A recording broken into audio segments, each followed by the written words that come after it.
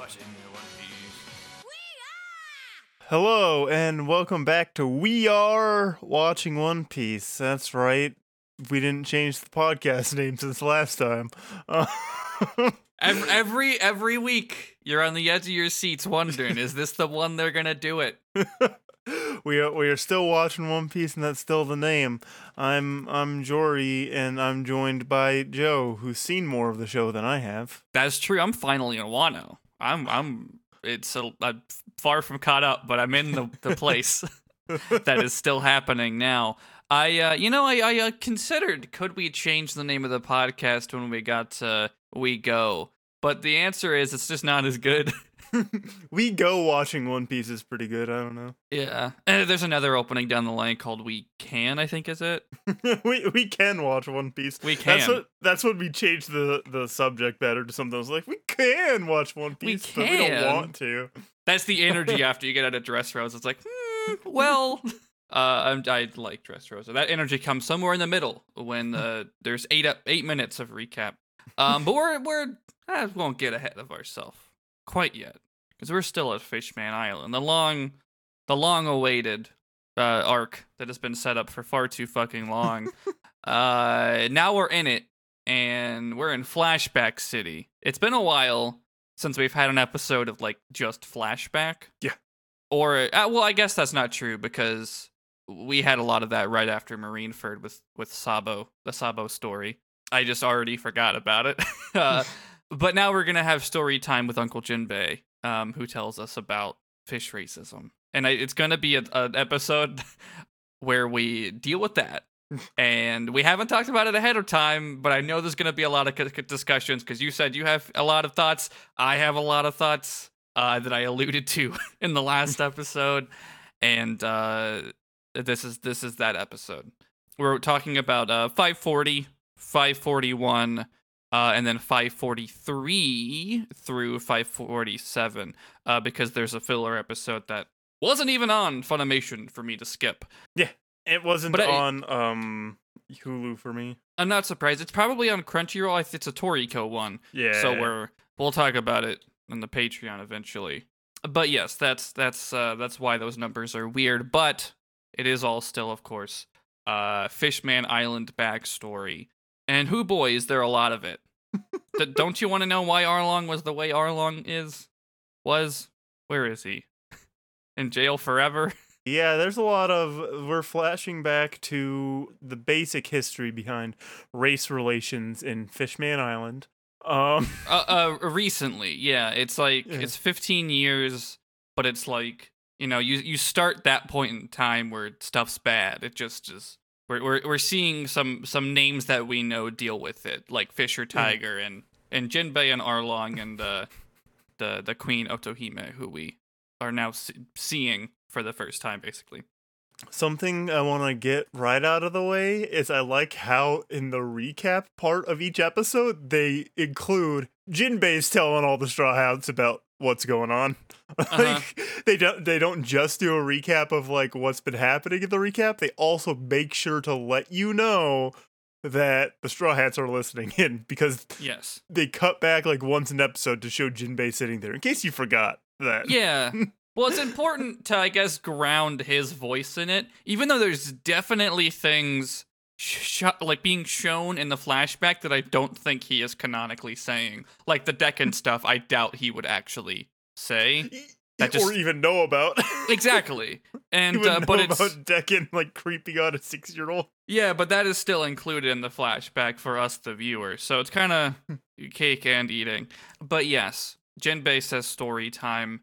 And we're just in it right away. We flash back to, I think, 15 years ago is where we start. On Fishman Island. There's a couple jumps forward in time, but I think it starts at 15. Because I think when we first see Shirahoshi, she's like 1, even though she's huge. But anyways, it starts with some nameless fishman stealing some money, and he has a hostage of a mermaid. He's wearing like a mask over his face. And then we see... we've seen a picture of the Queen Otohime, so we can recognize her when she runs in and dodges his bullets and smacks him in the face. of all the things that I have to say about this arc, what it and what it does, how it does it, whenever it plays her for comedy, I'm like, are you sure? That's the thing that I'm always like, this just feels weird. But they immediately do it because this introduction with her, she is like, or at least it reads to me as playing for comedy when she whines about her hand hurting. This doesn't really come up again, I don't think, but in this opening scene, it kind of plays her as she was born with paper skin and glass bones, because she smacked someone once and she's like, I'm bleeding now. I think it could be that. I just think she just smacked him really fucking hard.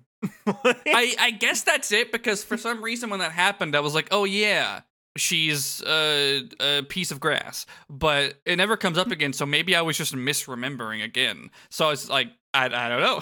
It's weird that that's such a big detail up top in this this introduction to her. The conversation, the like lecture slash thing that conversation, I guess, that happens here feels like on the nose and weird. Yeah. So like, much of it is on the nose. But it's just like, you can't be doing this, but also I have failed you as a leader by not helping the conditions that have led you to be in this situation. But also you can't continue the cycle. Yeah, I mean, that's this whole flashback in a nutshell, I think, where it's like, it's on the nose, but also it's like, there's no solution hidden in it. It's just like, no. I'm mad at you for doing the things that you are forced to do, but you can't do that. It's my fault, but you can't do that. And then, like, none of her, like, she has a lot of goals as a queen of Fishman Island this time. None of them are improving the life of people here right now. She's like, she is so focused on, our life, we have to be equal to humans. We gotta have a place on the surface. And this opening scene is like, look, your conditions are so bad that you have to steal and like commit crimes to take care of your family, which is, yes, very, very on the nose for this racism bad flashback we're getting. But she's like, but it's still bad. But then for that to be the opening and for her only goal on screen to be, let's move upstate. That'll solve all of our problems. Like, would their material conditions improve if they did that? Is there a better economy up there? They don't say so. Yes. They don't ever say it, but absolutely trade would be easier for them. So it would be. I guess I just wish that was directly like you and I can assume that's obvious. Yep. Yeah, that's the thing, is like, we can get it, but they don't present any of that. So much so that I'm like, am I giving Oda too much credit? It's one of those situations where I'm like, okay, yeah, but is that what he's intending when he makes her so laser focused on this goal? I don't know. I think there's an undercurrent right away of the racism will be less bad if they have more exposure to us, which not proven false. Yeah, that's another thing that I'm very confused about what Oda is intending, because it seems to be preaching all of this like tolerance, teaching is fine, but then repeatedly over and over again, that's just demonstrably false. Like, the humans never get better. So I don't know exactly. I don't know. It's messy. It's like it's very much a portrait of something in motion. It's like, we know in the present things aren't better, but like, so is Luffy supposed to fight these bad guys? Is he supposed to not?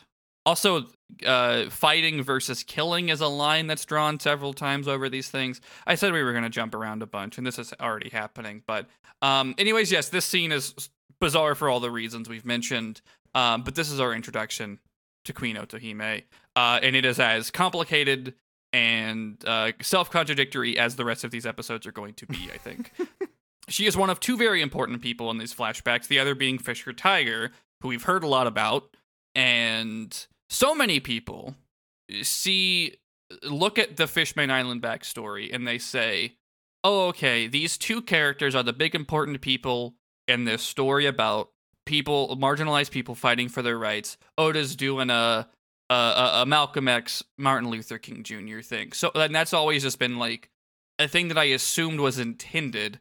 And rewatching it today, I did like some Googling, like looking for discussion of like, did Oda ever say that? Have I just assumed he said that? As far as I can tell, he didn't. People have just always said like, that's what's happening. And I was like, well, if that's what's happening, it's dog shit at doing that for a lot of reasons. And I'm thinking now it's just like people with, when I say people, I guess I mean white people posting online in English about One Piece. So like having this like 5th grade understanding of those people as political figures being like, yeah, no, that's what he's doing. And I always assumed, oh, Oda has a 5th grade understanding of what those political figures did, and that's why the arc is messy.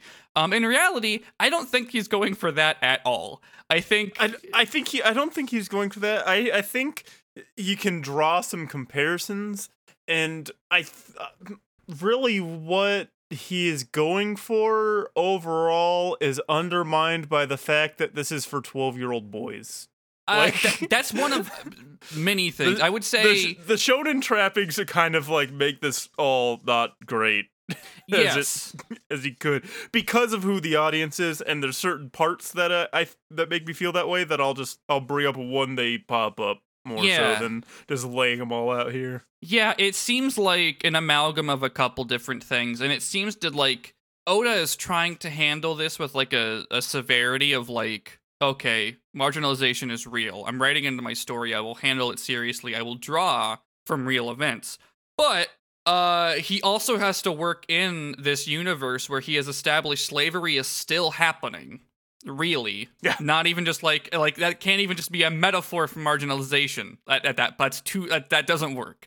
But like between that happening, Arlong Park happened.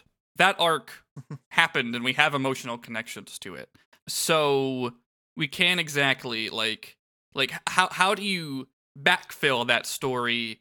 And even if you do want to pull from real things, I think a lot of people latch on to this again, like I'm oversimplified idea of like one historical person was violent and the other one wasn't, therefore, and that's also an oversimplification of what One Piece is doing with Fisher Tiger and Otohime. But it's just like there are so many other things going on, like literal slavery and the specific what Otohime is doing within the world he has created that has literal slavery in it still, that makes nothing can be one-to-one. And I don't think he's trying to, and if he is, it's bad.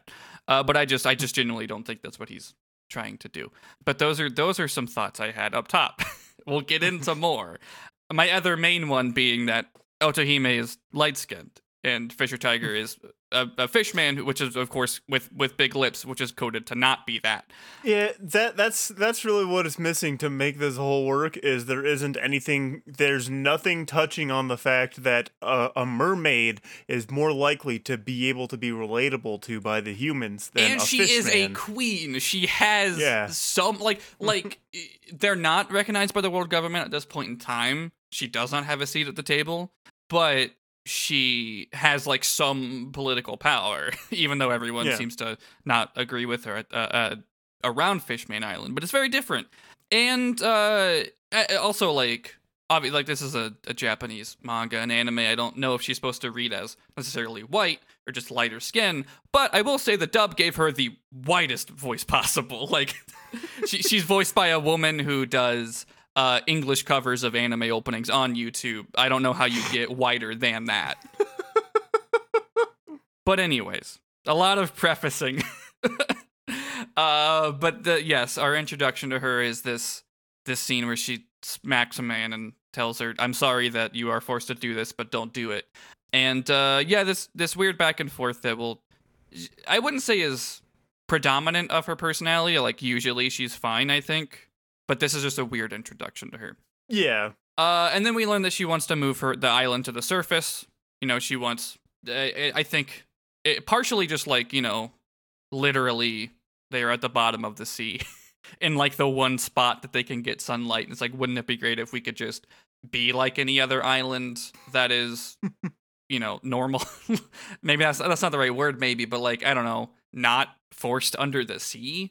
And she wants to be part of the world government and recognized, because she would assume that would, give them more I guess it's not explicitly said, but like legal protection that would help in some way with the marginalization fishmen deal with. Because ever since the pirate era started, pirates come through and suck shit, which we already know. Yeah. Also, slavery exists, and it's just legal and fine for them to do.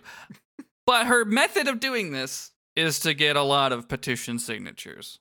And understandably, from my point of view, the people of Fishman Island are like, I don't know if I want to be closer to humans. Yeah. I don't really have a strong experience to make me think that would go well. And she's like, well, eventually it would be, right? And they're like, I'm not going to sign this piece of paper. And at this point, we're introduced to Jinbei, who is a soldier for the Ryugu Kingdom at this point in time. And he's like, it's just not that easy.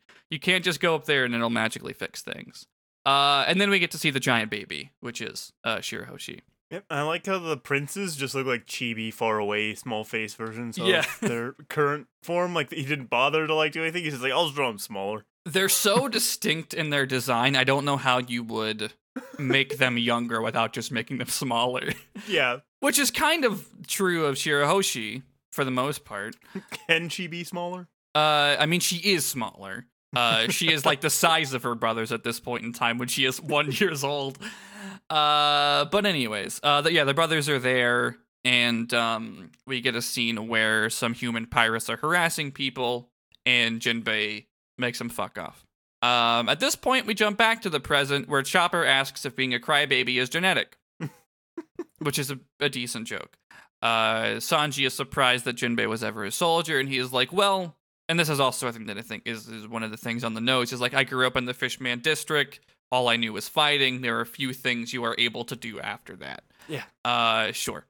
He explains that before Fisher Tiger left the Fishman District, he was like second to him in terms of like, I don't know, whatever hierarchy existed. Power level. Yeah, I basically. But like, the thing is, like, it's not like there was a crew or anything. It was just like Tiger was the person everyone looked up to in this quote unquote lawless part of the area, and he was second to that.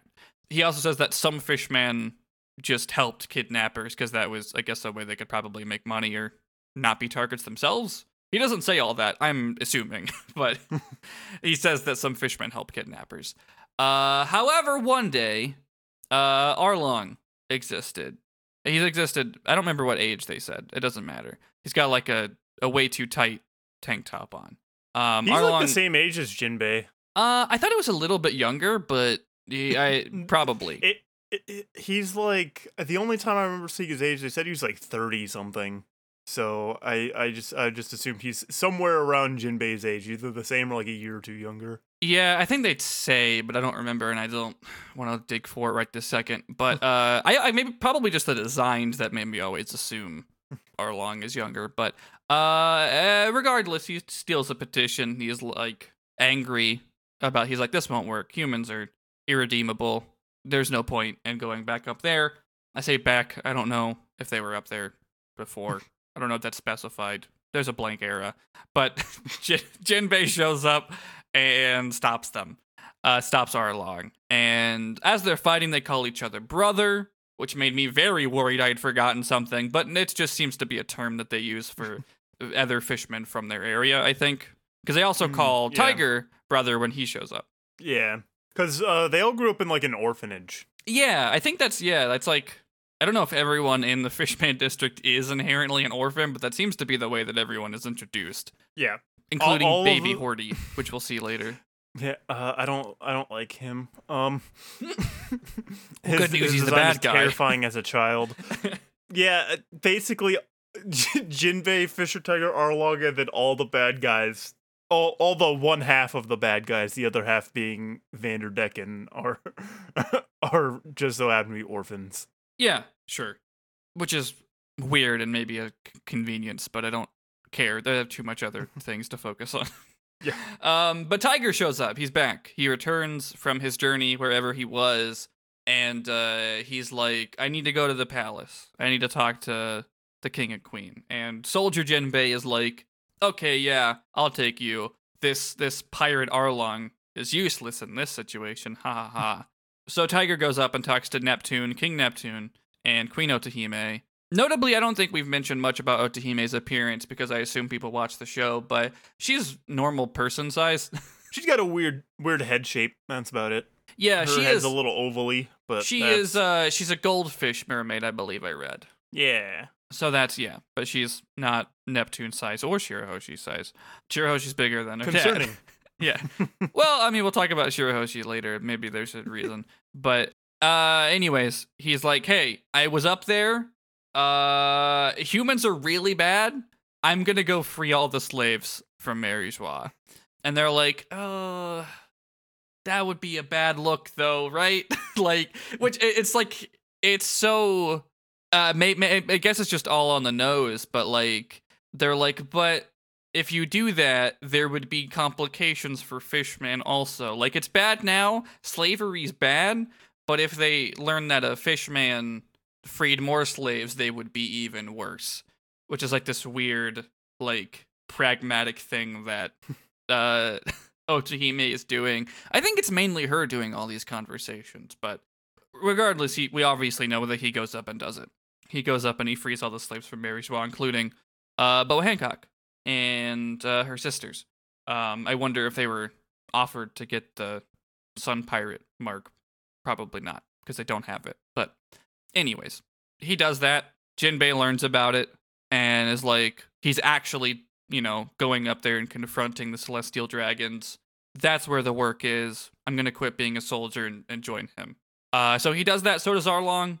And most of the people from the Fishman District are now following Tiger. And before this episode ends, we get the introduction or reintroduction of that Sun Pirate symbol, where he's like, everybody gets it. Then none of us know who was slaves. We've talked about this before in the podcast. That's a great thing that I like about the Sun Pirates. That's how they all get together. The power trio, I suppose, of Fisher, Tiger, Jinbei, and Arlong. It's weird to agree with Arlong in these flashbacks. That's like one of the weirder things about it. Obviously, it's trying to draw him as like too much of an aggressor, crossing all these lines. Well, but I still agree with him a lot of the time. We don't see him being we just see him being like a grumpy asshole instead of just a bad guy at first. Yes, also it's like, spoilers, Fisher Tiger dies. But that seems to be what sets him on this pure revenge path that leads him to, first to Impel Down, but then later to the East Blue and to make his little Arlong Park. So the show's very trying to be like, yeah, look, he dealt with a lot of shit. He's handling it the wrong way. He's taking it out on maybe the wrong people. And then like there's also the other half of it where Otohime is like, we shouldn't take it out on anybody. And I'm like, well, I don't agree with either of you. Such is the arc. Such is Fishman Island. The next episode, 541, Neptune says, at least in the dub verbatim, his actions have only made more problems for Fishman Island, which is a loaded statement. Otohime says that they share the blame for not stopping him, and she goes on to preach, not all humans. That's basically her whole bit is hashtag not all humans, but also the show, like, sure makes it seem like all humans. Like, it's obviously we know it's not. Luffy's pretty cool. We've been dealing with this prejudice against Fishman stuff since Sabaody, basically. But in these flashbacks, it seems like Otohime and Fishman Island at this point in time exclusively deal with awful humans, and she is always just like, but not all of them. And I wish she had evidence. Yeah, it would help her if she'd be like, no, see, the bad guys that come through here, they're pirates, and pirates are usually bad guys. That's the thing. She doesn't even pin it on, like, pirates, at least out loud. Maybe that's subtext. I think it comes up a couple times. It's like, no, it's just the pirates, but I know Jinbei says not it enough. Near the end, even though at that point he's a warlord. But maybe it's the writing. Maybe it is just the intention with writing her is just she has to be this always good, no nuance complication. She just always has to be that turn the other cheek character. And again, maybe this is a limitation of the demographic that it's written for. It's trying to be this really oversimplified thing. But Oda, you made a world where slavery is legal and common. I don't know what to. You have to grapple with that. I think a little bit. really what they're getting at, whether or not it's intentional to be like this is the message, but it's like what it's not clear that the characters don't really acknowledge it, but it's not the celestial dragons are the ones that they are blaming for this stuff. Not it's not all the humans. It's celestial dragons are the ones who are the main problem because they're the ones who are taking slaves, encouraging people to take the slaves, which is like you can't do this thing cycle of whatever. Mm-hmm. And sure, a class like the issue being like no, it's not. It's class is the bigger issue that there's this crazy scary class of people who just get to do whatever they want. I mean, I'm gonna use a scary word. They normalize it. But the thing is, like, while yes, that is like the biggest problem is celestial dragons. Pirates, are obviously encouraged to profit Yeah. off of kidnapping and selling these people. But even so far as like that permeates, it starts with celestial dragons, that prejudice, I suppose, but like it permeates everywhere, even to like random ass people are just like that like treat Fisher Tiger like trash in like 2 episodes. And also I guess the Marines, so there's like political power behind it. But yeah, I mean it's everywhere. I don't like it when people try to do like no, it's rich people trying to pit poor people against each other because that's just what racist escalators say to try and racist escalate the Civil War too.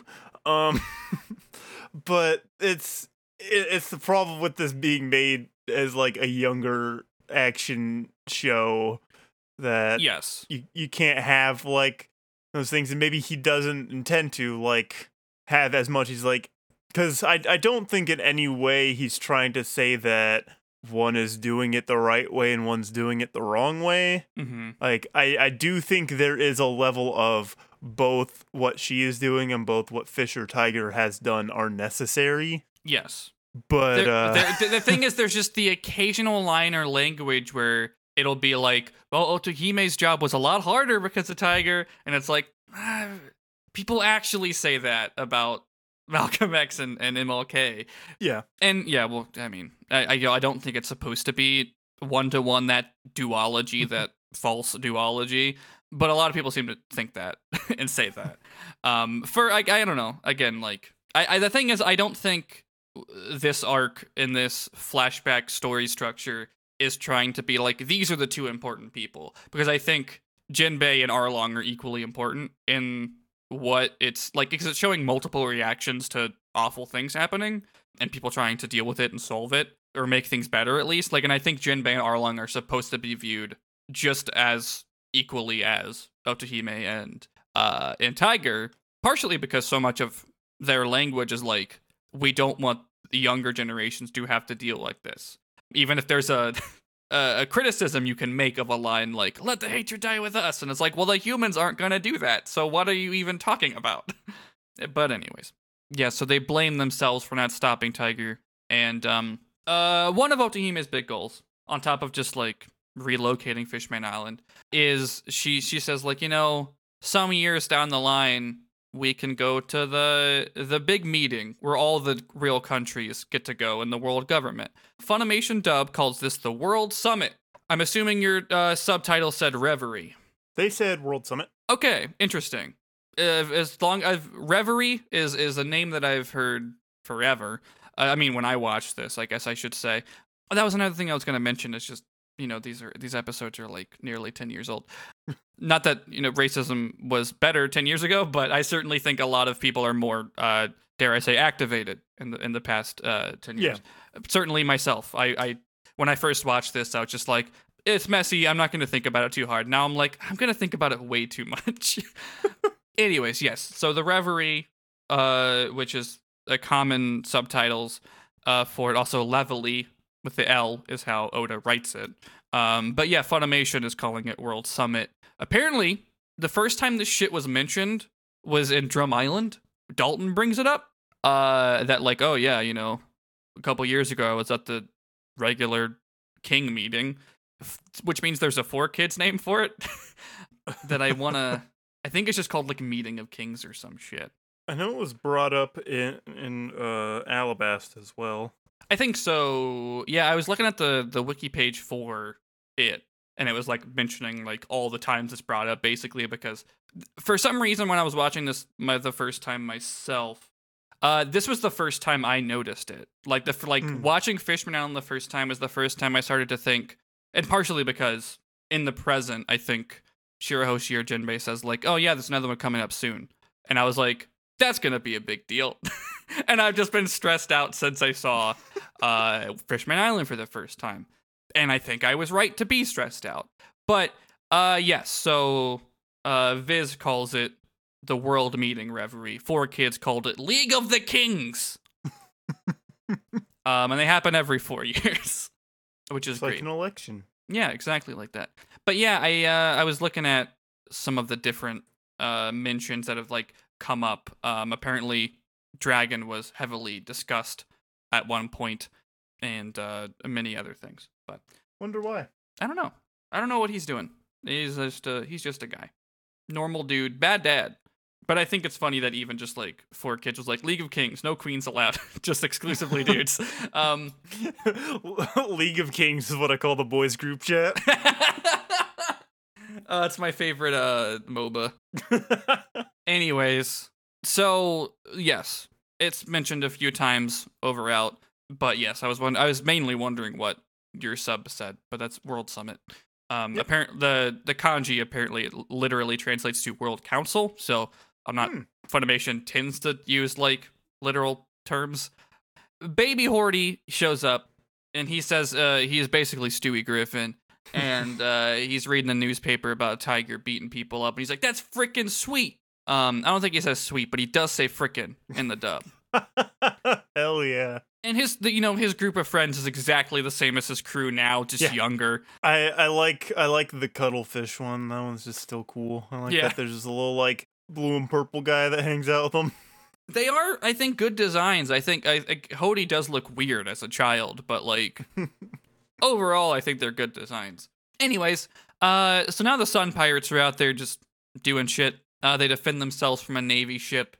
I'd like an exchange that Tiger has with, I don't know if it's a random Marine or specifically someone like a captain or something, but they're saying that like, those slaves are property of other people, and he's like, "Do you see that mark on any of us? None of us have the mark that you're speaking of," which is why he did it.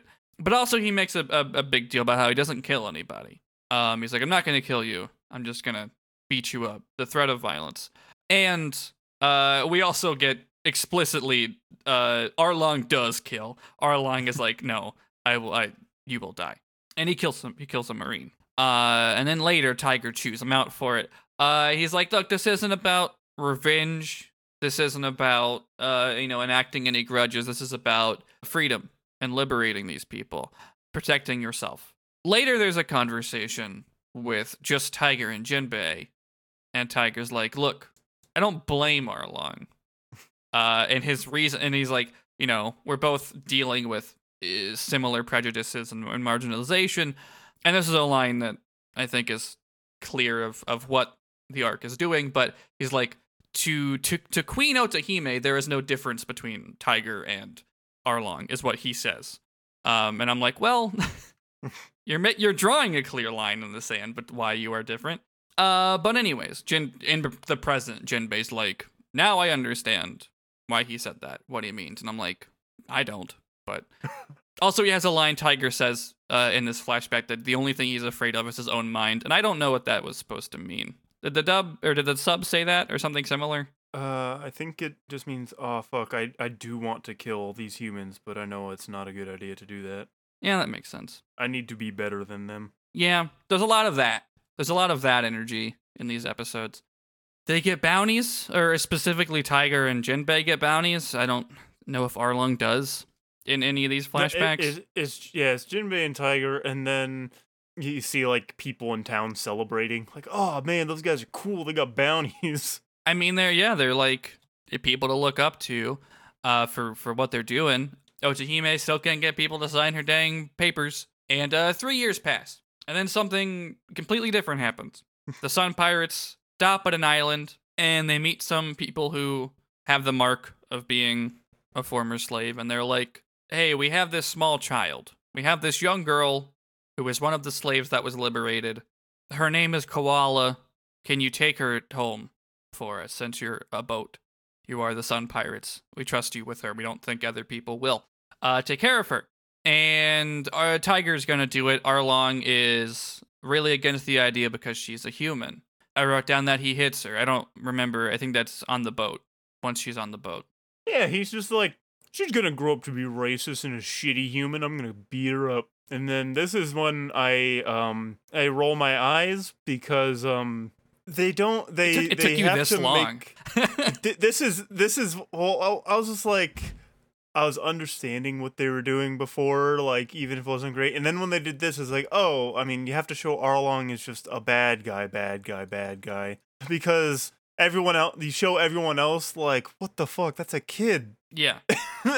And it's, all we could have, what we could have done with before this was just a quick thing of, like, Arlong being like, you didn't see what happened to me when you were in the army or something, or like Arlong having some kind of individualized experience with the human that we never get makes him that. more, because if he has that, I don't feel sorry for him, and I'm not like, oh, maybe Arlong was kind of right the whole time. I just go, No. yeah, he sucks, and it makes more sense, but because of who it's aimed for, we have to show that he was always a bad guy. Yeah, he needs to see a child and think, well, they're human, so they're guaranteed to be racist, and then he hits a child who was a former slave, and is clearly experiencing some sort of trauma constantly because she's locked into a smile all the time, and he remarks that's creepy.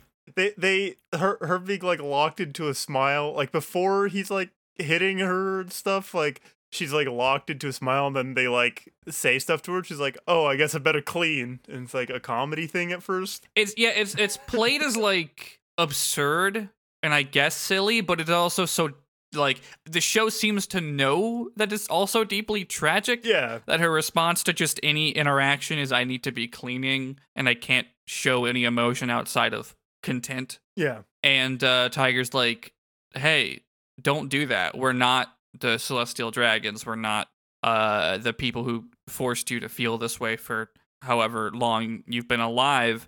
And he's mad at Arlong and doesn't seem to do anything about it. But Jinbei tries to talk to her, and then Tiger just like takes her and gives her the sun mark, and everyone's like, "Hey, she's like a kid. Is that a good idea?" And he's like, "She's never gonna be able to move on if that mark is on her," which makes more sense symbolically than literally.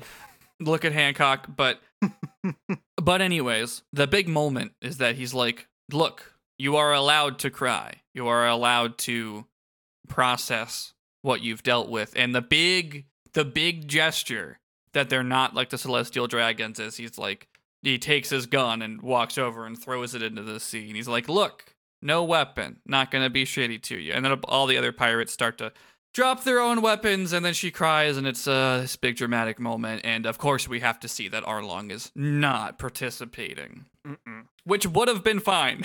That would have been enough. But I guess here's the thing: I saw the Arlong Park arc. I know he's hit children before. Nami was like 6. He executed a child's mom in front of her. That's true. I mean, sent her to prison for the rest of her life. That's true. Then... Yes. We have to assume that the 4Kids dub was canon up to the point that they dubbed it. That would be the worst possible bit we could do, like on par with the Bon Clay replacing Luffy thing. Anyways, also I just think with how this arc goes, Arlong's extreme stuff makes more sense after Tiger dies. Before it, I'm like, okay, you were just always an asshole, sure. But again, like you said, we don't specifically see what he went through. Like, Tiger does break down and say, like, I went through these terrible things. That is why I feel the way I do. We don't get that for, like, anybody else. I guess the show is probably, not thinking it needs it. I don't know if it does either. I think maybe for Arlong, since he's such an asshole. I think Arlong just needs a quick quip like, "Hey, man, something specific happened to me that sucked." Yeah. Or like, they all grew up in orphans. Like, I wasn't always an orphan. I watched them kill my parents in front of me. Yeah. I watched humans do it. Yeah. It's that easy. Yeah. I don't know. Yeah, it's just he's such an asshole. We skipped the Toriko episode. We're moving on to 543. Hold up. Not the time. Learning about how racism is bad can wait a week. We Let's see have what to Luffy's- promote Toriko. Let's see what Luffy's up to with the funny blue-haired guy who eats a food. Maybe they needed to like a palate cleanser with all of this. But anyways, doesn't matter. We're moving on. 543.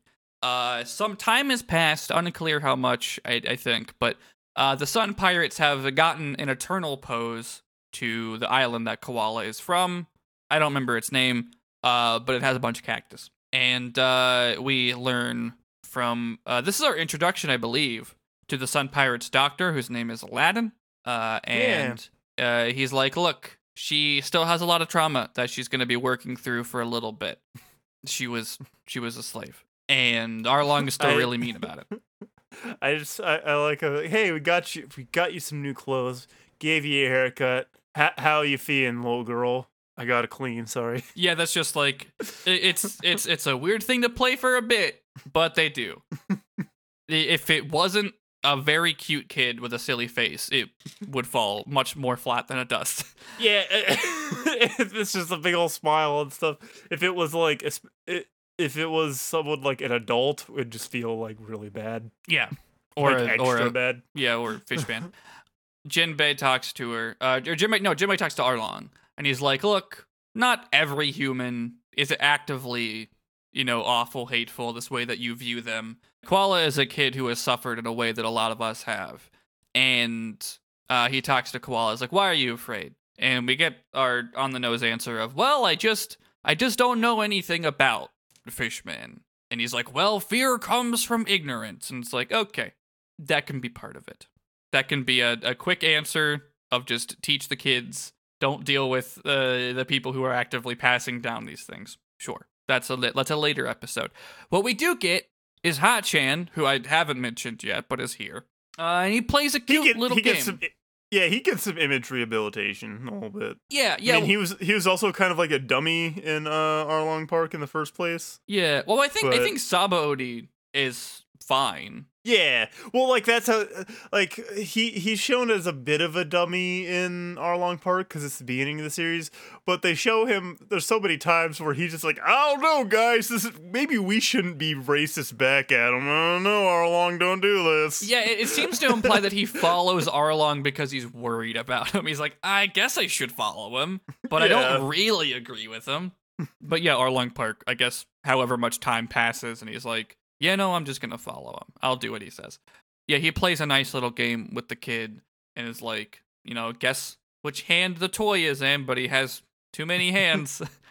Odds are against you. And that's fine. And then there's a cute montage of their travels to her home. The winter passes. She makes a tiny snowman. She grows to like the Sun Pirates. And then they reach her home. And she's really excited. She's like, "I'm gonna tell everyone that fishmen are actually great. Once you just gotta talk to them and get to know them, and not be racist to them." And Tiger, sort of reluctantly, I guess not. He walks her home. I wouldn't say that part's reluctant, but she's like being a cute kid with this guy that she has no reason to think people will be hateful and racist to. And she's like, "I want to hold your hand," and he's like, "Oh, okay." Okay. And they get to the village, small, nondescript village. They're all very excited that Koala has come home and has been saved. However, they are racist to fish as well. So like literally Koala goes up to her mom and is like, "No, this is like, they're great. These people are really like, these fishmen are really, really nice." And the mom just like, "Well, you must be confused." Like, yeah, they brought you your child. How are you? I mean, that's the point it's making. That's the point it's making. But it's supposed to make you frustrated. The situation didn't go well, but it went better than I expected. Yes, at least. It took longer to arrive at the inevitable conclusion than you might have predicted. It did a something that I think is more It's a bad word to describe what happens, but more satisfying way to have happen what we can expect to happen, Mm-hmm. if that makes sense. Yeah. Yeah, I follow you. They're not gonna do anything in front of the kid. Is like that seems to be their whole plan here. Because Tiger starts to walk back, but after he's far enough away from the village, he is surrounded by Marines, including a what's this? I don't remember this A dude's gag name. manga character. Yeah, he has the Doug Dimmadome haircut, but I don't. Strawberry. His name's Strawberry. I was trying to think of his rank. I think it's a vice admiral at this point in time. But yes, he is a. Whenever anything intentionally funny happens, I'm like, it's now the time. But yeah, Strawberry with the big hair comes in, and they attacked him. Bummer. And also, their ship on the shore is attacked by other marine ships. Yeah. Jinbei goes in to save Tiger. He is told, yeah, we said we wouldn't take the rightful slave back if they gave you up. Mm. Like, which is when that happens, that it's like, oh, see, we're not supposed to blame them for they're like forced to be racist. Yeah. which is irritating. Yeah. But also, like, the Marines are like, fine, we'll just take the fishermen slaves back and the human one will let go. It's like, okay. Yeah. I'm glad it's at least that instead of like, oh, they just blast him as soon as he's done dropping off their kid, because we've seen like Luffy fight the Celestial Dragons. Like he saw Luffy do a punch on him.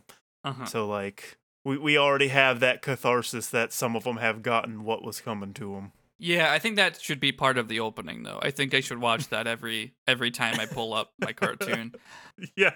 But no. But yeah, so that's bad. Jinbei goes in to save him, and we see him fighting off Marines, and he's very bloodied up.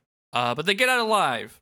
And I must have blinked. I think they take a Marine vessel to escape. Yeah. Okay.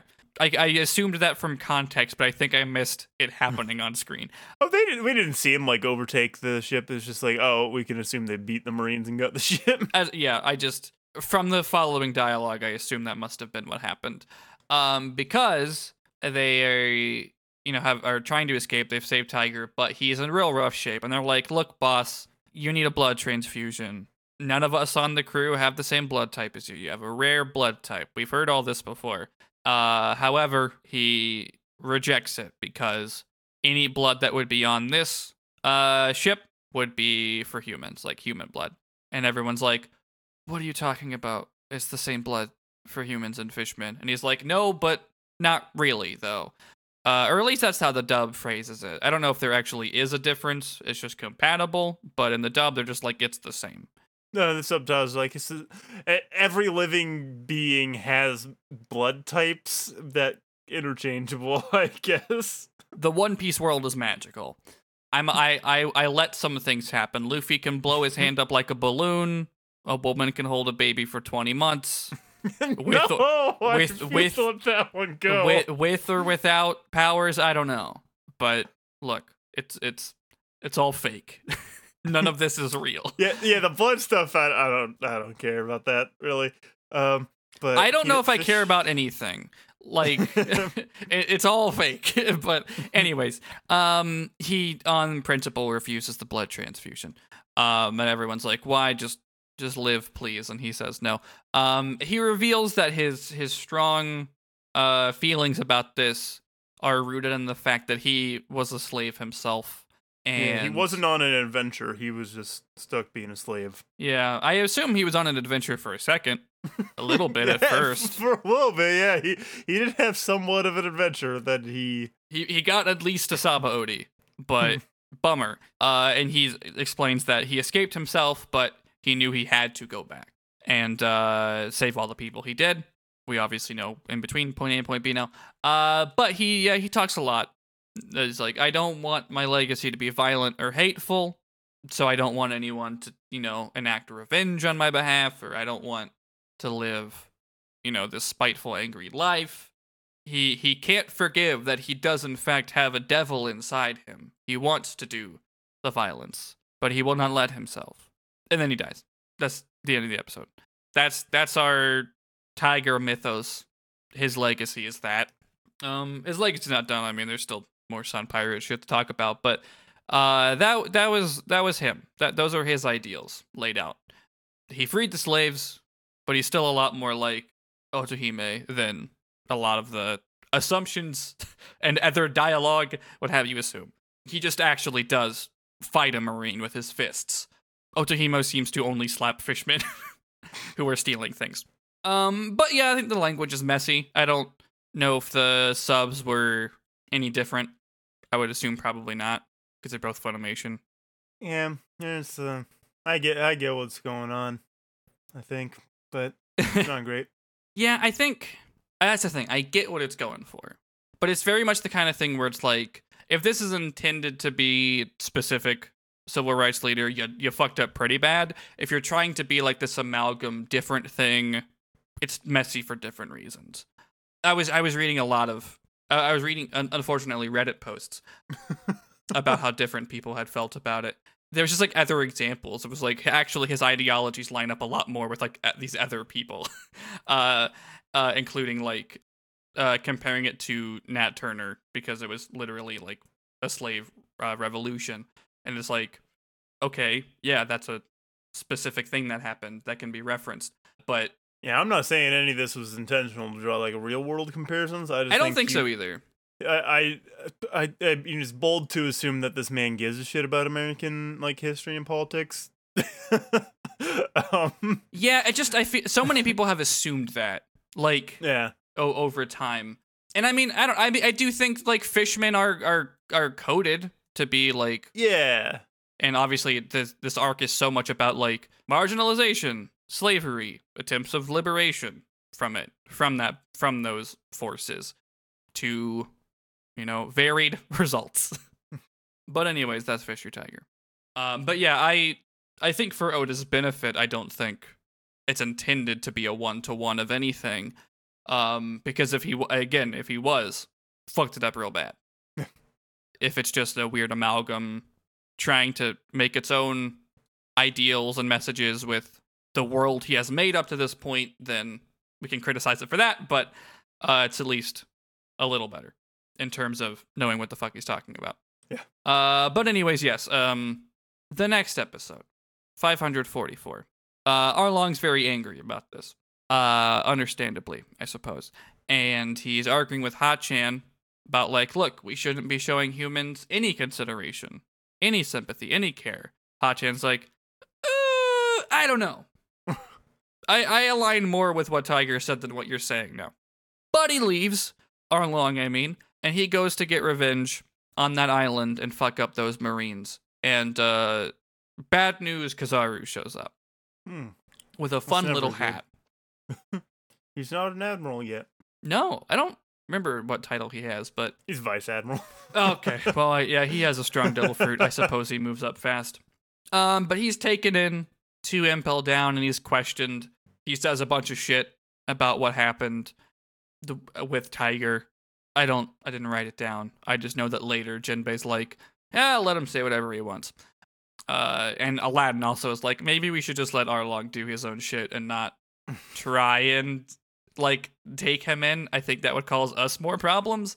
So, that's what happens. Jinbei becomes the leader of the Sun Pirates just kind of by being the second in command, and he honors Tiger's, feelings by, like, we're still not gonna kill anybody. We're still gonna, live by that. And back at Fishbane Island, at this point, Otohime says that now she can understand his pain, which I'm like, because he's dead? Because he died? I don't know, but also this is when I wrote down, like, it's very strange that the person on this side of things is lighter skin. But anyways, I mean, the whole fish thing is a very imperfect metaphor, and that's, like, it's weird that he was like, look, fish can look like anything, but also I'm doubling down on racism. Like, it's here's why That's why whenever you try to do a racism allegory with made up creatures, it does or not real work. creatures. Doesn't work for fucking Zootopia either. No, because I would like to believe that if I lived in One Piece, I would not be racist afraid of the fishmen. However, if that cuttlefish guy showed up outside my house, I'd be a little concerned.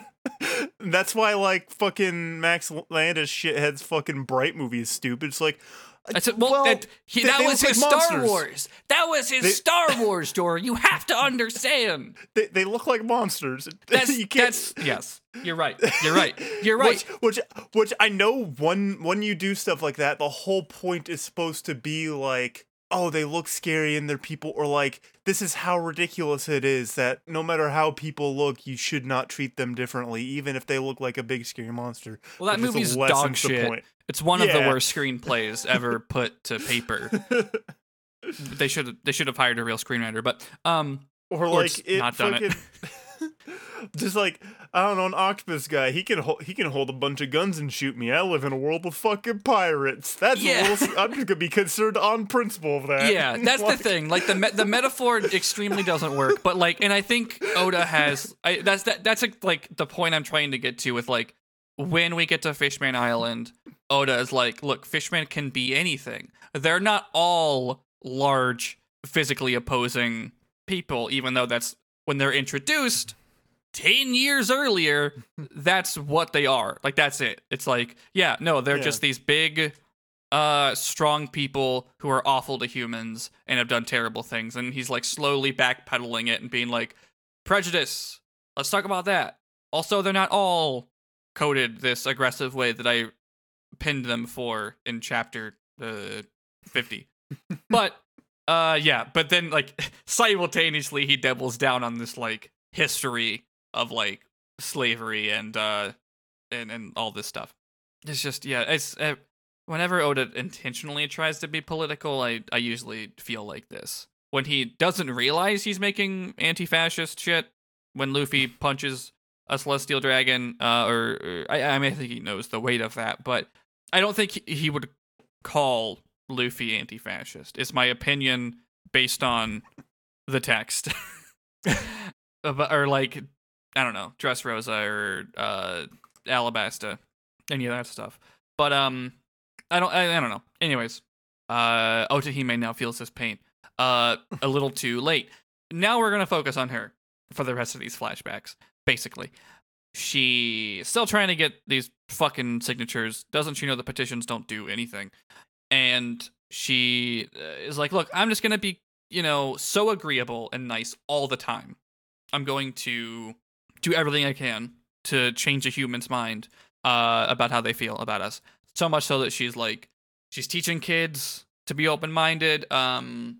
She is saving shipwrecked people, which I don't think is, for my immediately thought was like, oh, siren metaphor. That can't be intent. That has to be like something he just didn't consider. Because absolutely. Because that's just a weird crossover. But anyways, yeah, so she saves some pirates, that shipwreck, and she's talking to some people after that about the petition. And they're like, hey, how's that going? And she's like, oh, well, I've got a lot of sheets here filled with 10 signatures each, so I've finally got about 1,000 signatures, but there's 5 million people on this island, so I'm not done. And they're like, okay, cool, we're gonna take ours out. We're gonna strike ours from the record, which accounts for half of the signatures you have. And she's like confused and concerned and upset. And they're like, oh yeah, the humans that you rescued the other day robbed us. They were shitty, awful pirates. Like, all of this happens, like, the majority of the people they see suck shit because of pirates having to pass through Fishman Island to get to the New World. Bummer. So yeah, they pull out their signatures, and the next scene we get, which is very strange. It's really goofy. That's why it's strange that it's played for. In my opinion, it feels like it's being played for comedy. I think so. But she gets drunk and screams at people over the PA system on the whole island. It's I think it's supposed to be funny in the similar way that she just like smacks the thief. that like, especially when they say there's like 5 million people in Yeah. Fishman Island, where it's like, it's really funny that the leader, like one of the two leaders of the country, the whole nation can just get drunk and then complain over the nationwide intercom. Yeah. Just completely blasted. It's like, it's very similar to like the comedy behind the like flashbacks in Alabasta when Cobra's like, ah, fuck, my daughter's going out to play with the neighbor kid, gotta keep an eye on him. So it's like they're like following up around it. Everyone's like, what the fuck, the king's here. What do we do? Yeah. Very different relationship with that piece of royalty. But yes, good comparison. This is when I looked up the white voice actor for the dub. We check back in on the Sun Pirates. They still exist. And at the headquarters for the Marines, we see Strawberry is reporting in with his bandaged hair, which is a good bit. Sure. It's funny. I'm like checking my watch and I'm like, is now the time? Arlong is now an impel down. So that's, the side effect of Strawberry's recent job. But he's like, we have to worry about Jinbei. He's very strong. And their way of solving that problem is to invite him to be a warlord. He's like, I don't know. There's pros, there's cons. And this is when I was like, oh yeah, Jinbei and Arlong have to be looked at the same way in this whole web of how people are responding to this shit, because he only does it to protect people. And he's like, it'll protect my crew. These people who were freed slaves will be able to be real people again in society, go home to Fishman Island legally. And maybe it can also make Otohime's wishes seem more likely, be more realistic, if a fishman has that position on the government's good side. And I think that's, a strategic thing that he is doing. Of course, Arlong calls him a sellout. Not in this scene. We're not there yet. But that's his alternate response to it is, we have to, working with them at all is a loss. Like, we can't work within their system. Don't try. And, all the other fucking responses to this shit in this, there's points to each side of it. But anyways, Jinbei eventually, of course, decides to do this. We know that he was a warlord. And he's like, yep, I can protect my crew. I can better represent fishermen in the grand scheme of things. And also, meanwhile, Hody is growing up. He's a soldier now, which we knew he was, but just placing him at this point in time. Yeah, they place it where he can conveniently go, I don't know if I like what's going on here. Often. Yeah, he is conveniently in the same room as the other shit happening, but whatever. But yeah, so that he goes and gets Arlong from Impel Down. He is freed. He's like, hey man, I did this for you. And he's like, well, you should have let me rot in jail, dickhead. Yeah. I would much rather be down there on my principles than up here with yours. Anyways, I'm going fuck off. They do fight here soon. He breaks off. He calls him a sellout. They beat each other up, and he defects. And some people follow him, including all the people that we saw in Arlong Park arc. And Jinbei in the present describes that they split into 3 groups. And I need to look up the name of the other person he said, because I did not recognize it. Who is a Macro? Wish I knew. Who are you? I pulled up the wiki page and I don't even Oh, okay. Here it is. The Macro Pirates, a trio of fishmen who... Oh. Did we see them, or are they like I a supporting bad guy somewhere? They showed up in Sabaody, but they were with Duval. If you pull up their wiki page, it literally says they are notable for attempting to kidnap Kami 31 times.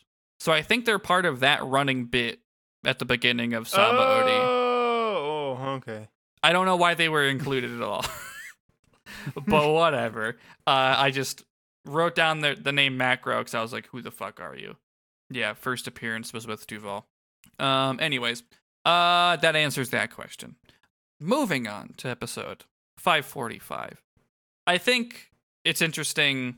They kind of say that like Arlong gets away with his shit because he pays off guards, but I've always just assumed that like they just assumed he was with the Sun Pirates because they were fishmen and like was with them. Like he defected, but But they There's probably a level that, and like the level of I feel like the level of human oppression that Arlong was involved in was just enough that they could forgive it. Like, we don't care, we're getting it's money. one island. It's the He didn't East get Blue. too big for his britches. That's the thing. He's in the East Blue, which like retroactively we look at it now, and that's like the weakest sea, they say, despite Roger and Luffy being there. But the Sun Pirates return home. Hooray! Hallelujah! Yeah. Many slaves who thought they would never be here again are here, and many fishmen are judging Jinbei for selling out. How dare he make this compromise that protects us? That's what is. That's exactly what it is. They it's frustrating about this because like they set it up a little bit, just like the guys are like, oh man, doing what we do is cool, but sometimes I wish I was back home. And then a guy being like, I can't go home because the government will steal me back. I'm a criminal. Yeah, and that's the thing. I'm an escaped slave. They very pointedly give you that back-to-back thing. Like, people are like, I thought I was never going to see my family again. And then, like, off to the side, people being like, how dare he side with the government? And it's like, yeah, we're looking at why. You see why.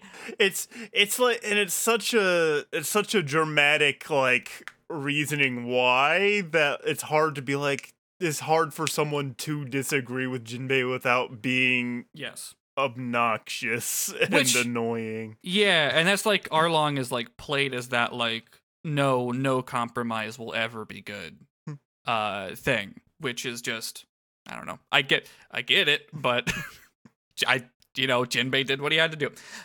Things are not great for long because I guess there's one scene I don't want to skip over where Otohime is like, this is great, and Neptune's like, yeah, but now if the government wants him to do bullshit, he has to.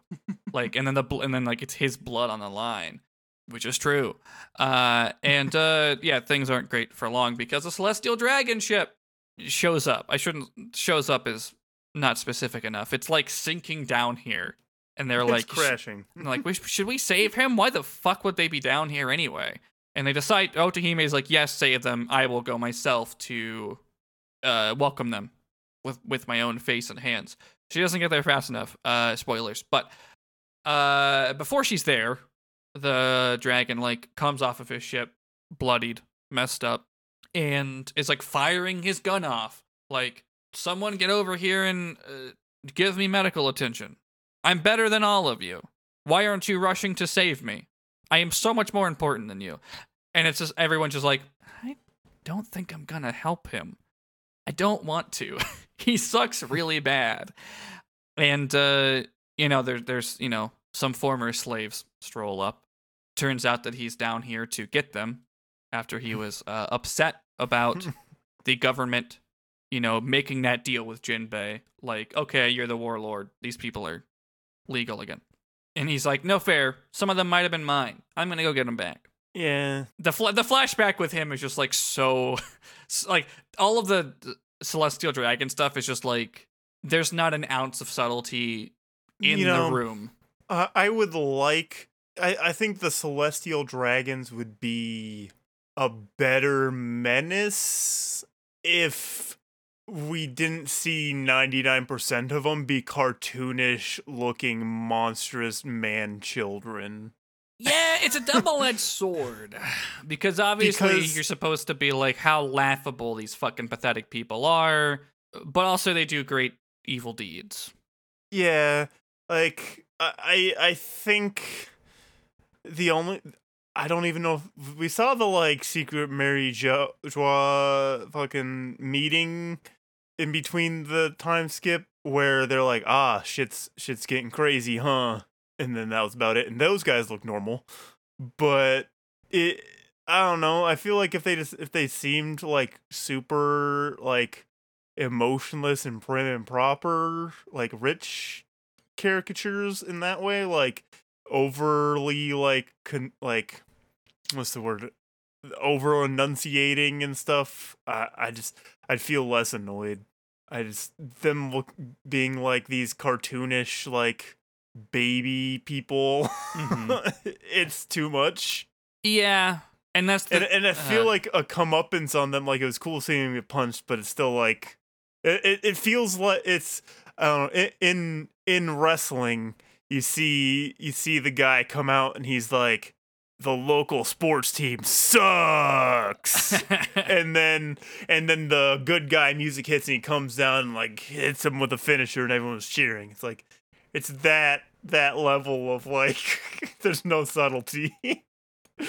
Yeah, it's like it is like simultaneously this depiction of like the worst type of person who can't do anything for themselves and acts this way, but also I want to laugh at them for that, so I'm gonna draw them like the way that they do. It's we talked about this with the flashbacks with Sabo and their fucked up like adopted brother and like all the other characters there who are just like they look the way that they are in that like a weird way. He wants you to look at them and hate them, and it's like, sure, okay, I get it, but also it is difficult to take some of the gravity seriously, like you're saying. Yeah. Double-edged sword. Anyways, yeah, he's causing a problem. He's like, I'm better than all you. Give me a helmet, and I assume he's referring to like I don't have to breathe the poor people air helmet. Yes. What she just assumes they're going to have down there. I mean, I guess they do. Yeah, because he gets one. Also, his demand also just it feels like when we're supposed to go ha that Bill Gates thinks a Totino's pizza is $30. Like, yeah, it's a bubble for my head. What could it cost? $10?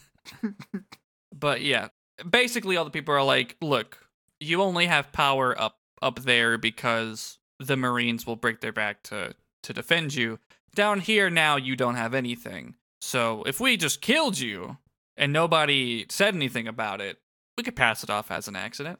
And they're like, I don't think anybody's going to say anything about it if I do that. So they're getting ready to unload some bullets into this man. But Otohime rushes in and protects him. Once they realize what has happened, they don't seem to understand why she would do this. And to some extent, me neither. I do. But also I'm like, the worst possible people. Like, any other human, like, I get why you save random humans if their ship crashes, but this dude, come on. And a lot of her reasoning is like, look, there are kids here. I don't want them to inherit this pain and this hate. We should let them grow up and make their own opinions. And it's like, they're seeing the Celestial Dragon be this awful, hateful person anyway. It's not as simple as them growing up and making their own decisions, because this shit is happening in front of them regardless. And it will still be happening if you just let them grow up and make their own opinions. It's just not that simple. But, of course, these are similar to Tiger's final words.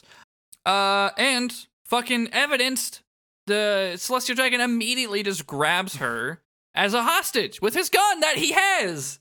Yeah, it's just, you're a fish queen down here, but to me, you're just a fish. Yeah, fucked up. Speaking of kids who are here, her kids are here. All four of them. Yeah. And very giant one. Let's forget all of the fucking allegories and metaphors and racism to talk about lore and other setup shit, because when Shirahoshi cries, Sea King show up. That's just a thing that also gets set up in the middle of this. Anyways. That's surely not gonna come up later. No! Of course not! Also, speaking of, Vanderdecken saw this. You know, I love Vanderdecken's design. He's the worst, but it's that similar double-edged sword where it's like it's all goofy and ridiculous and deprecating to him in his character, but also it is rooted in all these terrible, awful things that he's saying and doing. He looks silly. He looks like he just looks like a cartoon character as much as even more so than the rest of the characters in the series do. If that makes sense. He makes me think of what he looks like to me is in Tom and Jerry when Tom gets the zoot suit. That's his Vanderdecken, but as a fish. But a fish is a lot of these characters' designs, though. And he's like, fuck. I heard once that there's a legend passed down in the Decken family. There's a mermaid that can summon sea kings. Yeah, once every... And I could have that power if I marry her. Sure, buddy. And then they go, dude, she's sick. She's like, you're right about that. That's something we got to figure out how to fix. You got me there. He's not even who cares? He's like, we need to find a way to work around that. He's like, you raise an excellent point. We'll come back to him later. The situation is basically resolved by a bunch of Sea Kings showing up. And after they nurse him back to health, Aladdin is like, fine, if you say so, queen. He goes back up to the surface and is saying a bunch of awful, terrible things because of who he is. And she's like, wait, but what if I came with you and learned more about the surface and your celestial dragons, and I negotiated with you, the situation we have, this Fishman Island go to the surface plan I got. Everyone's like, bad idea! Don't do that! But she does. She leaves. To be continued. 2 episodes left. 546 starts with Vanderdecken learning about a special box. A special box called the Tamate box. And there's some shit inside of it that apparently makes people age. And he's like, look, I get the box. I use whatever it is on the kid. She becomes hot mermaid lady. She's an adult. I'm not a weirdo. Yeah, that's the solution. That easy. Yeah. And they even make a joke about, what if she gets even bigger? And he's like, that's fine. It's considering Deccan's actual actions at all rubs me the wrong way. But eventually, they're like, what if that doesn't work? It's like, why don't you just marry her anyway? Everybody already knows you're a fucking creep. And he's like, excellent point. I will propose to the 6-year-old. Okay. It's in all of this just so he could presumably make her cry a lot to summon Sea Kings for him. I guess, I think his idea is that she'll be able to control it, and then he can control her. But yes, what you're saying, it is as stupid as you were saying, because it seems that it is just in response to her being emotional. Good thing we don't know that she's a constant crybaby. Anyways, so the rest of this episode is very serious. People are worried about Otohime not yet returning, and after a week she does. Hooray, hooray, she comes back with a very special piece of paper saying, look, the Celestial Dragons are open to the idea of us going topside. We just, I have this paper, I still need a bunch of signatures. Who's with me? And everyone's like, I don't really trust any deal they agree with. If they're on board, that makes me skeptical. Why do they want Fishman closer to them? We can't assume any good faith, which is extremely fair because we're talking about the Celestial Dragon. It's not even any other government official or anything. It's just the Celestial Dragon specifically want Fishman closer to them. The people who have slaves? I don't know if I trust that. And nobody, is responding to her speech, and she's very sad about it. But one hand reaches up and drops in the signature, and it's a kid. And then slowly more and more come in, and then a bunch of them come in, and she cries. She's very happy. Wonderful victory. And Jinbei is like, denouncing hate is one thing, but inspiring hope is better. Oh, okay. Oh, yeah, and he goes on to say this is better than fighting, and it's like, oh, well, okay, but it's making these grand sweeping platitudes, and there's just a lot of nuance going on. Like the celestial dragons, you can't really talk to them, so maybe you have to punch them in the face, Jinbei? I just think you're oversimplifying things. Anyways, later that night, Otohime explains that the Sea King power that Shirahoshi has just passed down in their family. Just happens every, I don't know, 100 years, every other line. I don't know if it's like a Joestar thing, but It's every few hundred years or so. yeah. But she also explains that one day she'll meet someone to guide them on how to use that power. Silhouette looks like Luffy, but Yeah, I wonder if it'll be someone who understands hockey well enough for that. yeah, I don't know. But that's the end of it for now. Because bad news, while she is collecting signatures, someone sets them on fire. The rest of this episode is very dramatic and serious. She dumps water on herself and starts pulling papers out of the fire. Everyone's like, okay, yeah, let's also try and save these papers that we can. This goes on for a little bit until a gunshot is heard.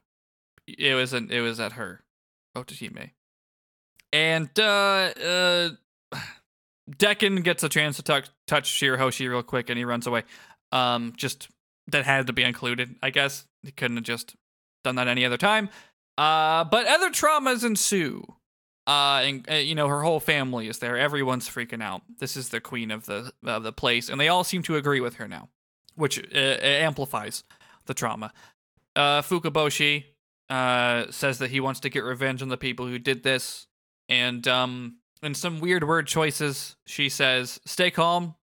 This is my fault. This is my fault for not paying enough attention to the signatures that I worked so hard to get."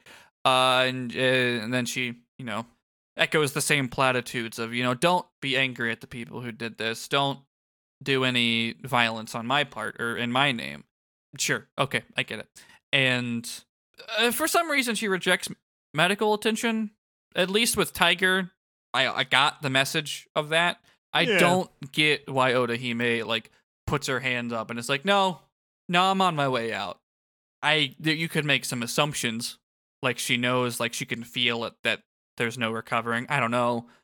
For some reason, I seem to remember her having glass skin and paper bones, but that doesn't seem to be true. So I don't know. That's whatever. But she, of course, dies. Shirahoshi cries. They now know that her crying will summon a bunch of Sea Kings. And so their weird behaviors are born from trauma. That's classic. Fun. Classic. They develop their vocal tics in an attempt to calm her down. He does his stupid Mamba dance, and the other Fukaboshi's just staying with their mom. That's why he's tolerable in the present. He also gets to look normal too, so that helps. Yeah, relatively normal. Yeah. So that's my last note on the episode. So I guess it ends there. Yeah. Sad. Mom dead. Bummer. Hate to see it. So one more episode to discuss. Oh boy. 547. The thrilling conclusion of all this backstory. Jinbei is upset, understandably. Someone is, seen with a gun and is chased, that they are calling the shooter. By the time Jinbei gets there, he has been killed by Horty, a soldier. And it's a human. Oh no. It's sure. Sure. Uh-huh. Sure. Yeah. Yeah, okay, so you sound like you don't believe this. Oof. You don't believe Horty Jones. No, I don't believe this man who last episode we recorded was like, we're going to bring down Fishman Island. Is the one who killed the killer. You don't believe Horty Jones, the bad guy of the arc. Well, I also don't believe that a random pirate human was just so he heard rumblings out there about some uppity fish lady who thought she could join the fucking world government. Fuck you, bitch. You can't do that. You raise excellent points. I guess we'll just have to stay tuned. Oh, I mean, it's obvious, but Jinbei, of course, is like, look, she doesn't want more hatred. We have to just hide this. If it like Jinbei believes it, but doesn't want to address it, and Horty's like, Horty's like, no, this is an example, and he picks up the human and tells everyone that the human did this, and yeah, so that's what progress she had made undone by Horty Jones. And King Neptune locks himself away in a tower so he doesn't murder anybody, because he's understandably very, very upset, regardless of who did it. And he's like, she wouldn't want me to do anything violent or hurt anybody, so I'm just going to lock myself away so I don't have a chance. He bangs his head against a wall until his crown falls off and he bleeds. Some days pass. He finally emerges because he does not want to miss the funeral. In those days that have passed, Shirahoshi has received 5 love letters that just fly at her. Yeah, because earlier, we, like, Vader Deck, like, touched her, and then some guy was like, hey, what the fuck are you doing over here? It's like, oh, sorry. Yep. Yeah, they make sure to include that, just get it in there real quick. I appreciate it, and they're willing to let us know that he did, in fact, touch her for his power to work. He had to do it. It's just like in the most dramatic moment, they have to sneak it in there. The love letters was just it's just like, hi, I love the mermaid. Let me marry her. Marry me, please. Yeah, just marry me, please. I love her. And then there's like, who are the Vanderdeck? And that's like a pirate family. This is a problem. Yeah. And he's like, the kids can't come to the funeral. We'll deal with this later. So that's sad, that they don't get to go. At the funeral, they do, or at least Fukaboshi sends a transponder snail to project he's Skyping in. He can't be there. And he says, look, it will take us time to heal and deal with this. There's a lot of, this hurts, this sucks, but she would want us to keep moving forward, and there will be future World Summit events that we can attend. We probably won't be able to recover for this next one, but there will be more every other number of years, and we should do that once we're able. Maybe, like, I don't know, right after Luffy gets to our island. There's a boy who's made of rubber, and he's gonna fix it. Yeah, we don't want to rush it. We want to make sure he befriends as many princesses as possible, but it is important that we go. Anyways, that's the end of the flashback. Yeah. We're done. We go back to the present. Jinbei ends his PowerPoint presentation on why racism was bad, and he apologizes again. He's like, I was never able to stop Arlong. I always chose to let him live. There were consequences. And he apologizes. And for some reason, Sanji's like, okay, well, kill yourself then. I'm assuming the subs were just as straightforward about it. The subtitle said, then, slice your stomach.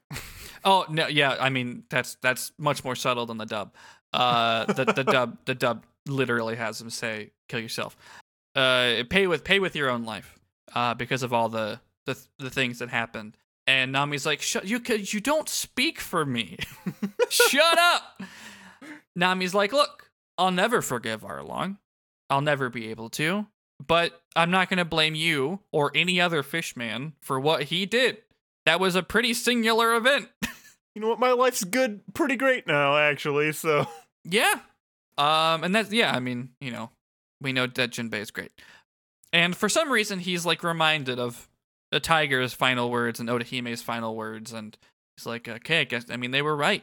Future generations won't view everything the exact same way. And Jinbei cries at this. It's very emotional. I like that Frankie cried. Frankie loves a good emotional story. Oh, absolutely. I'm glad he read the room and didn't pull out like a ukulele. But he loves a good story. Also, he's not really we haven't talked about him much, but he, is close to some fishmen who have suffered violence from the state. So I don't remember much about the Water 7 backstory to know how racist it was, but I'm sure it was inherently. But anyways, the last thing that happens after Jinbei starts crying is that Luffy falls down.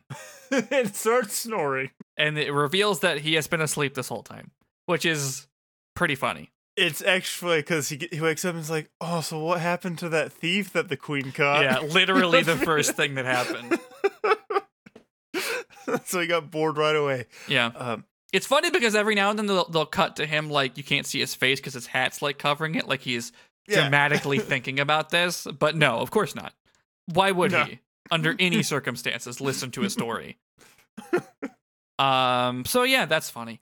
And Nami and Shirahoshi say hi to each other. Shirahoshi says that it feels like they've been friends a long time. I don't know what that means. She's gay. That's what. Fair. Moving on. Fair. Easy read there. Fair enough. That's the first thing I thought. I like the. I mean, of course, if the first human woman you see is Nami, like. A lot of gears click into place. Yeah. Just wait till Robin comes out of that forest. But anyways, our coda for this final section. Jinbei reminds us of the plot. Jinbei's like, all right, so Horty's trying to overthrow the government. We should deal with that now that we've had story time. Somehow Hody hates humans even more than Arlong did. The big line between them is that Hody will kill literally anyone between him and his goals, including fishmen who sympathize with humans. If you don't hate humans, you're the enemy in Hody's eyes. They bring up that the reverie is happening again soon. They have gathered enough signatures to, go in there and present their case. And Jinbei's like, that's probably why he's doing it now, is to stop that again. Also, I think it's Ha-chan who's like, it's probably worse than that. And the final thing that happens, the big snail shows up. It's very big. Den Mushi.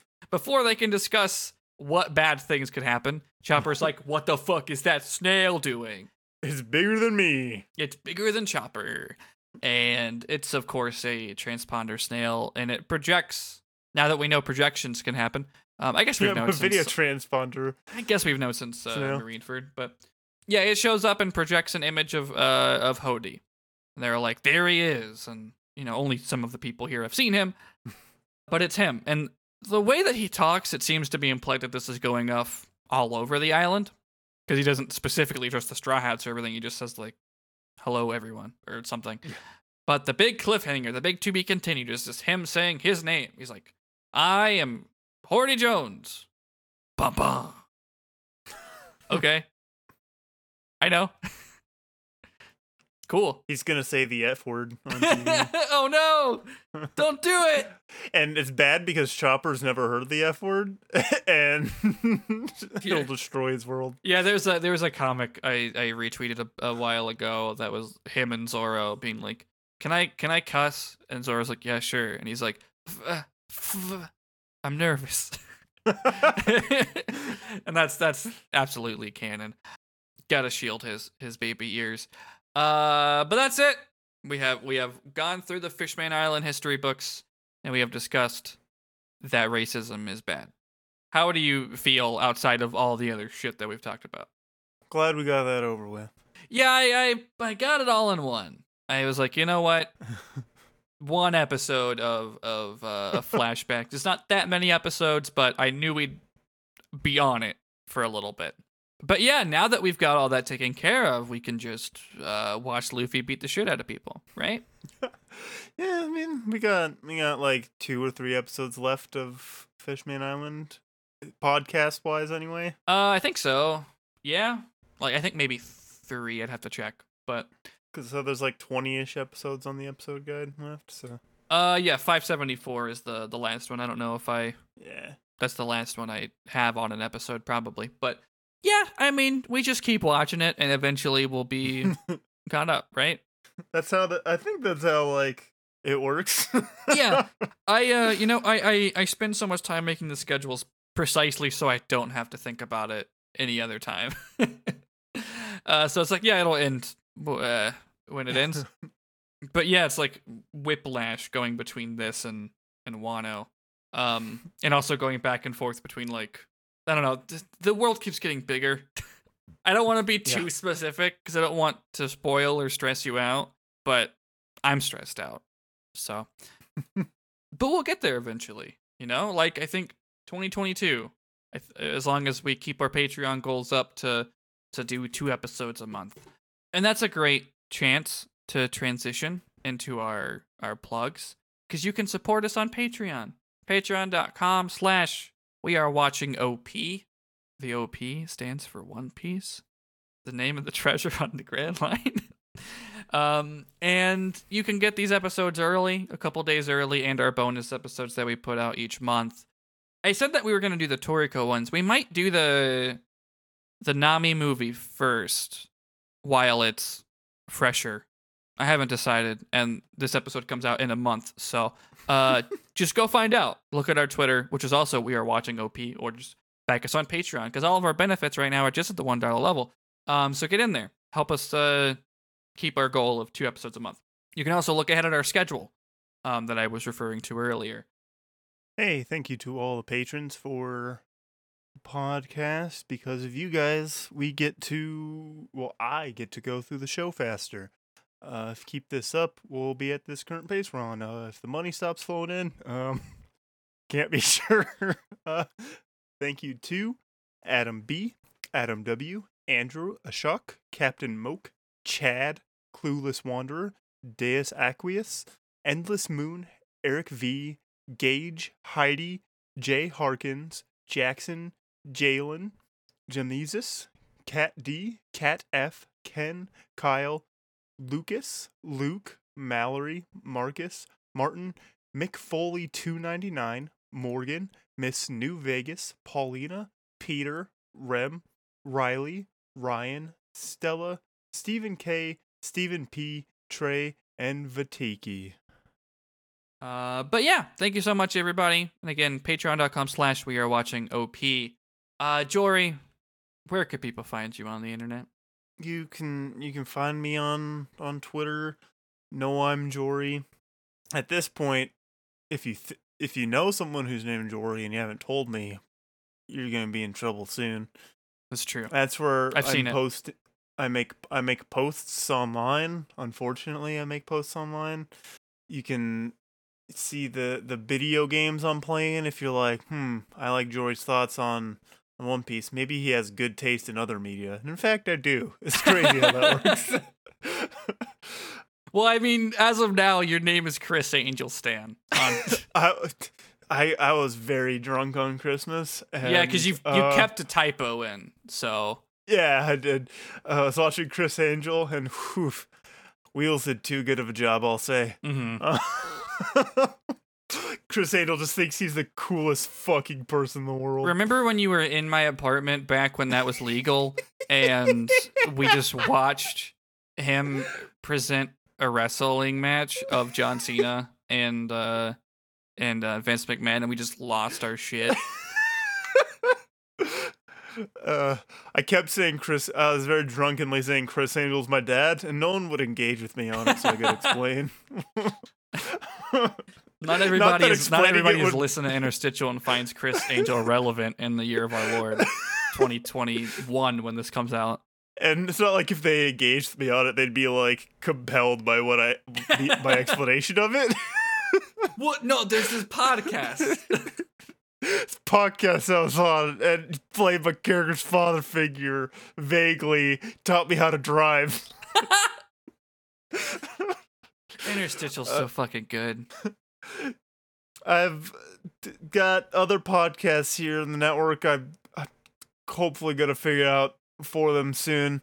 We're talking about going monthly of just like random wrestling things. We got school and work, and I do this podcast, so we're trying to figure stuff out. My next semester starts soon, so we're probably gonna figure it out after that, because he also has school, and which is Casual Wrestling Fan Podcast, and then Sis and Hank. I'll record more for that when I figured that out after my school. You know, it sucks when you're like, I need to do something, but also something is happening soon that'll make like that making plans now is not a good idea. Yep. Yeah. There's a lot to navigate. Life just keeps happening, you know? Believe Everything it or happens not, all the time. everything happens all the time. What about you? Where can we find you? Well, I have another podcast on the Orange Groves Podcast Network called Got It Memorized. It is a podcast where currently we are discussing and recapping the plot of Final Fantasy X-2, a very strange video game for many reasons that we discuss every Tuesday. So you can go listen to that. You can support that show on Patreon if you're a big fan. You want to hear our bonus episodes. Because I talk about JoJo every month, or not every month, every other month. The other opposite months will be when Wheels explains to me Elder Scrolls lore. So that's fun. But that's really all I got right now. I don't have any streams planned for at the moment. Has Wheels explained to you like the backstory behind orcs, like why orcs exist in Elder Scrolls? Maybe, and I might have forgotten. Okay. I'll have to ask. On the off chance I haven't, I want Wheels to explain it to you because it'll be funnier. Okay. The last episode we did was I put in a request and I was like, can you tell me about this role play that was canon on the forums? And the writers of the game role played as characters from the game. That's awesome. And it was like a courtroom drama. It was great. 2 people explode in that role play. Incredible. I love bullshit. Got It Memorized is the name of that podcast. And that's about it that I have to plug right now.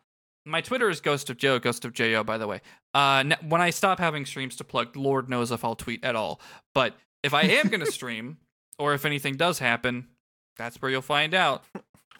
We got to do a way out at some point.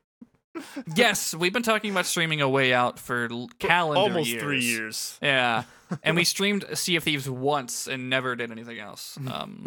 But yeah, we'll do that eventually. And yeah, I guess that's it. That's all we have to plug, I think. Thanks again if you support us on Patreon. Thanks for listening in general. I have a feeling this episode of the podcast is going to get some discussion in the Discord. So you can join us there if you want to. There's a link to the Orange Groves Discord at the Orange Groves website, theorangegroves.com, the bottom of the page. If you're not already a member, it'd just be cool. There's a lot of messy subjects that got discussed in this episode, so just be cool. Anyways, I guess that's it. I can't think of anything else. So weird note to cap it on. Oh yeah, I gotta predict. Oh yeah, what's up next? Oh man. All right, I think I have a good idea of what's gonna happen next. Great. Here's what it is. It's where Hody Jones is like, he's broadcasting not only to the Straw Hats, but he's probably sent off like 70 different transponder snails all across the country. Who knows how fucking big it is? If it's 5 million people, that's more than my state and the surrounding states combined. So I don't have a good measure for like population size. There seems to be like multiple layers. Yeah, there's that too. Yeah, that's a good point. And I wonder, does she count the Fishman district that isn't technically in the bubble? I don't know. Anyways.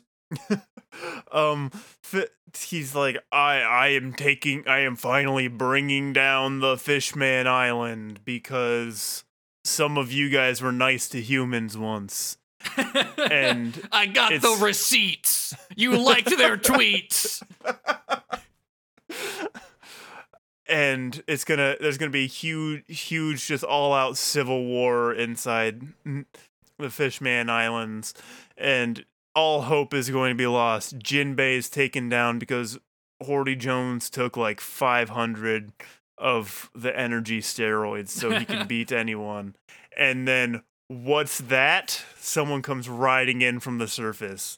It's Koala and her pro Fishman army that she brought up from, she like grew from the surface. She found other like Fishman sympathizers and people who are like, Fishmen are actually kind of cool, and she's gonna come and save them. She's also like jacked. She's gonna be like buff.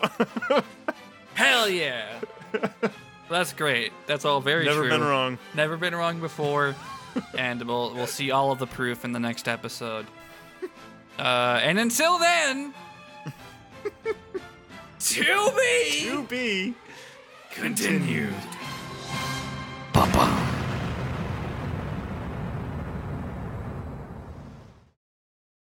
Hey, I'm Saker. And I'm Evan. And our podcast is It's All Been Done, a Bare Naked Ladies podcast. Hey, what's that podcast about, Ev? So, do you know of a band called Bare Naked Ladies? 1 week. Yeah, that's one of them. Okay, all right, cool. Yeah, I know of them. Did you ever want to learn more about them? Or... Absolutely not. Okay, well then this is the podcast for you because we teach you nothing with various guests. Yeah, like Matt Besser. Holy shit. Climbed in a second-story window and partied in this house where we didn't know at all the people. That was crazy. Holy fuck. Mike Mitchell.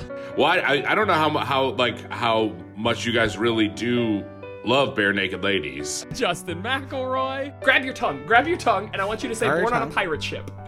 Born on a pirate ship. You were born on a pile of shit, and many more. So check it out. But also, if you don't like Bare Naked Ladies, we talk about them probably like a third of the time. So yes. That's every Tuesday, wherever fine podcasts are sold. We could make a board game about it.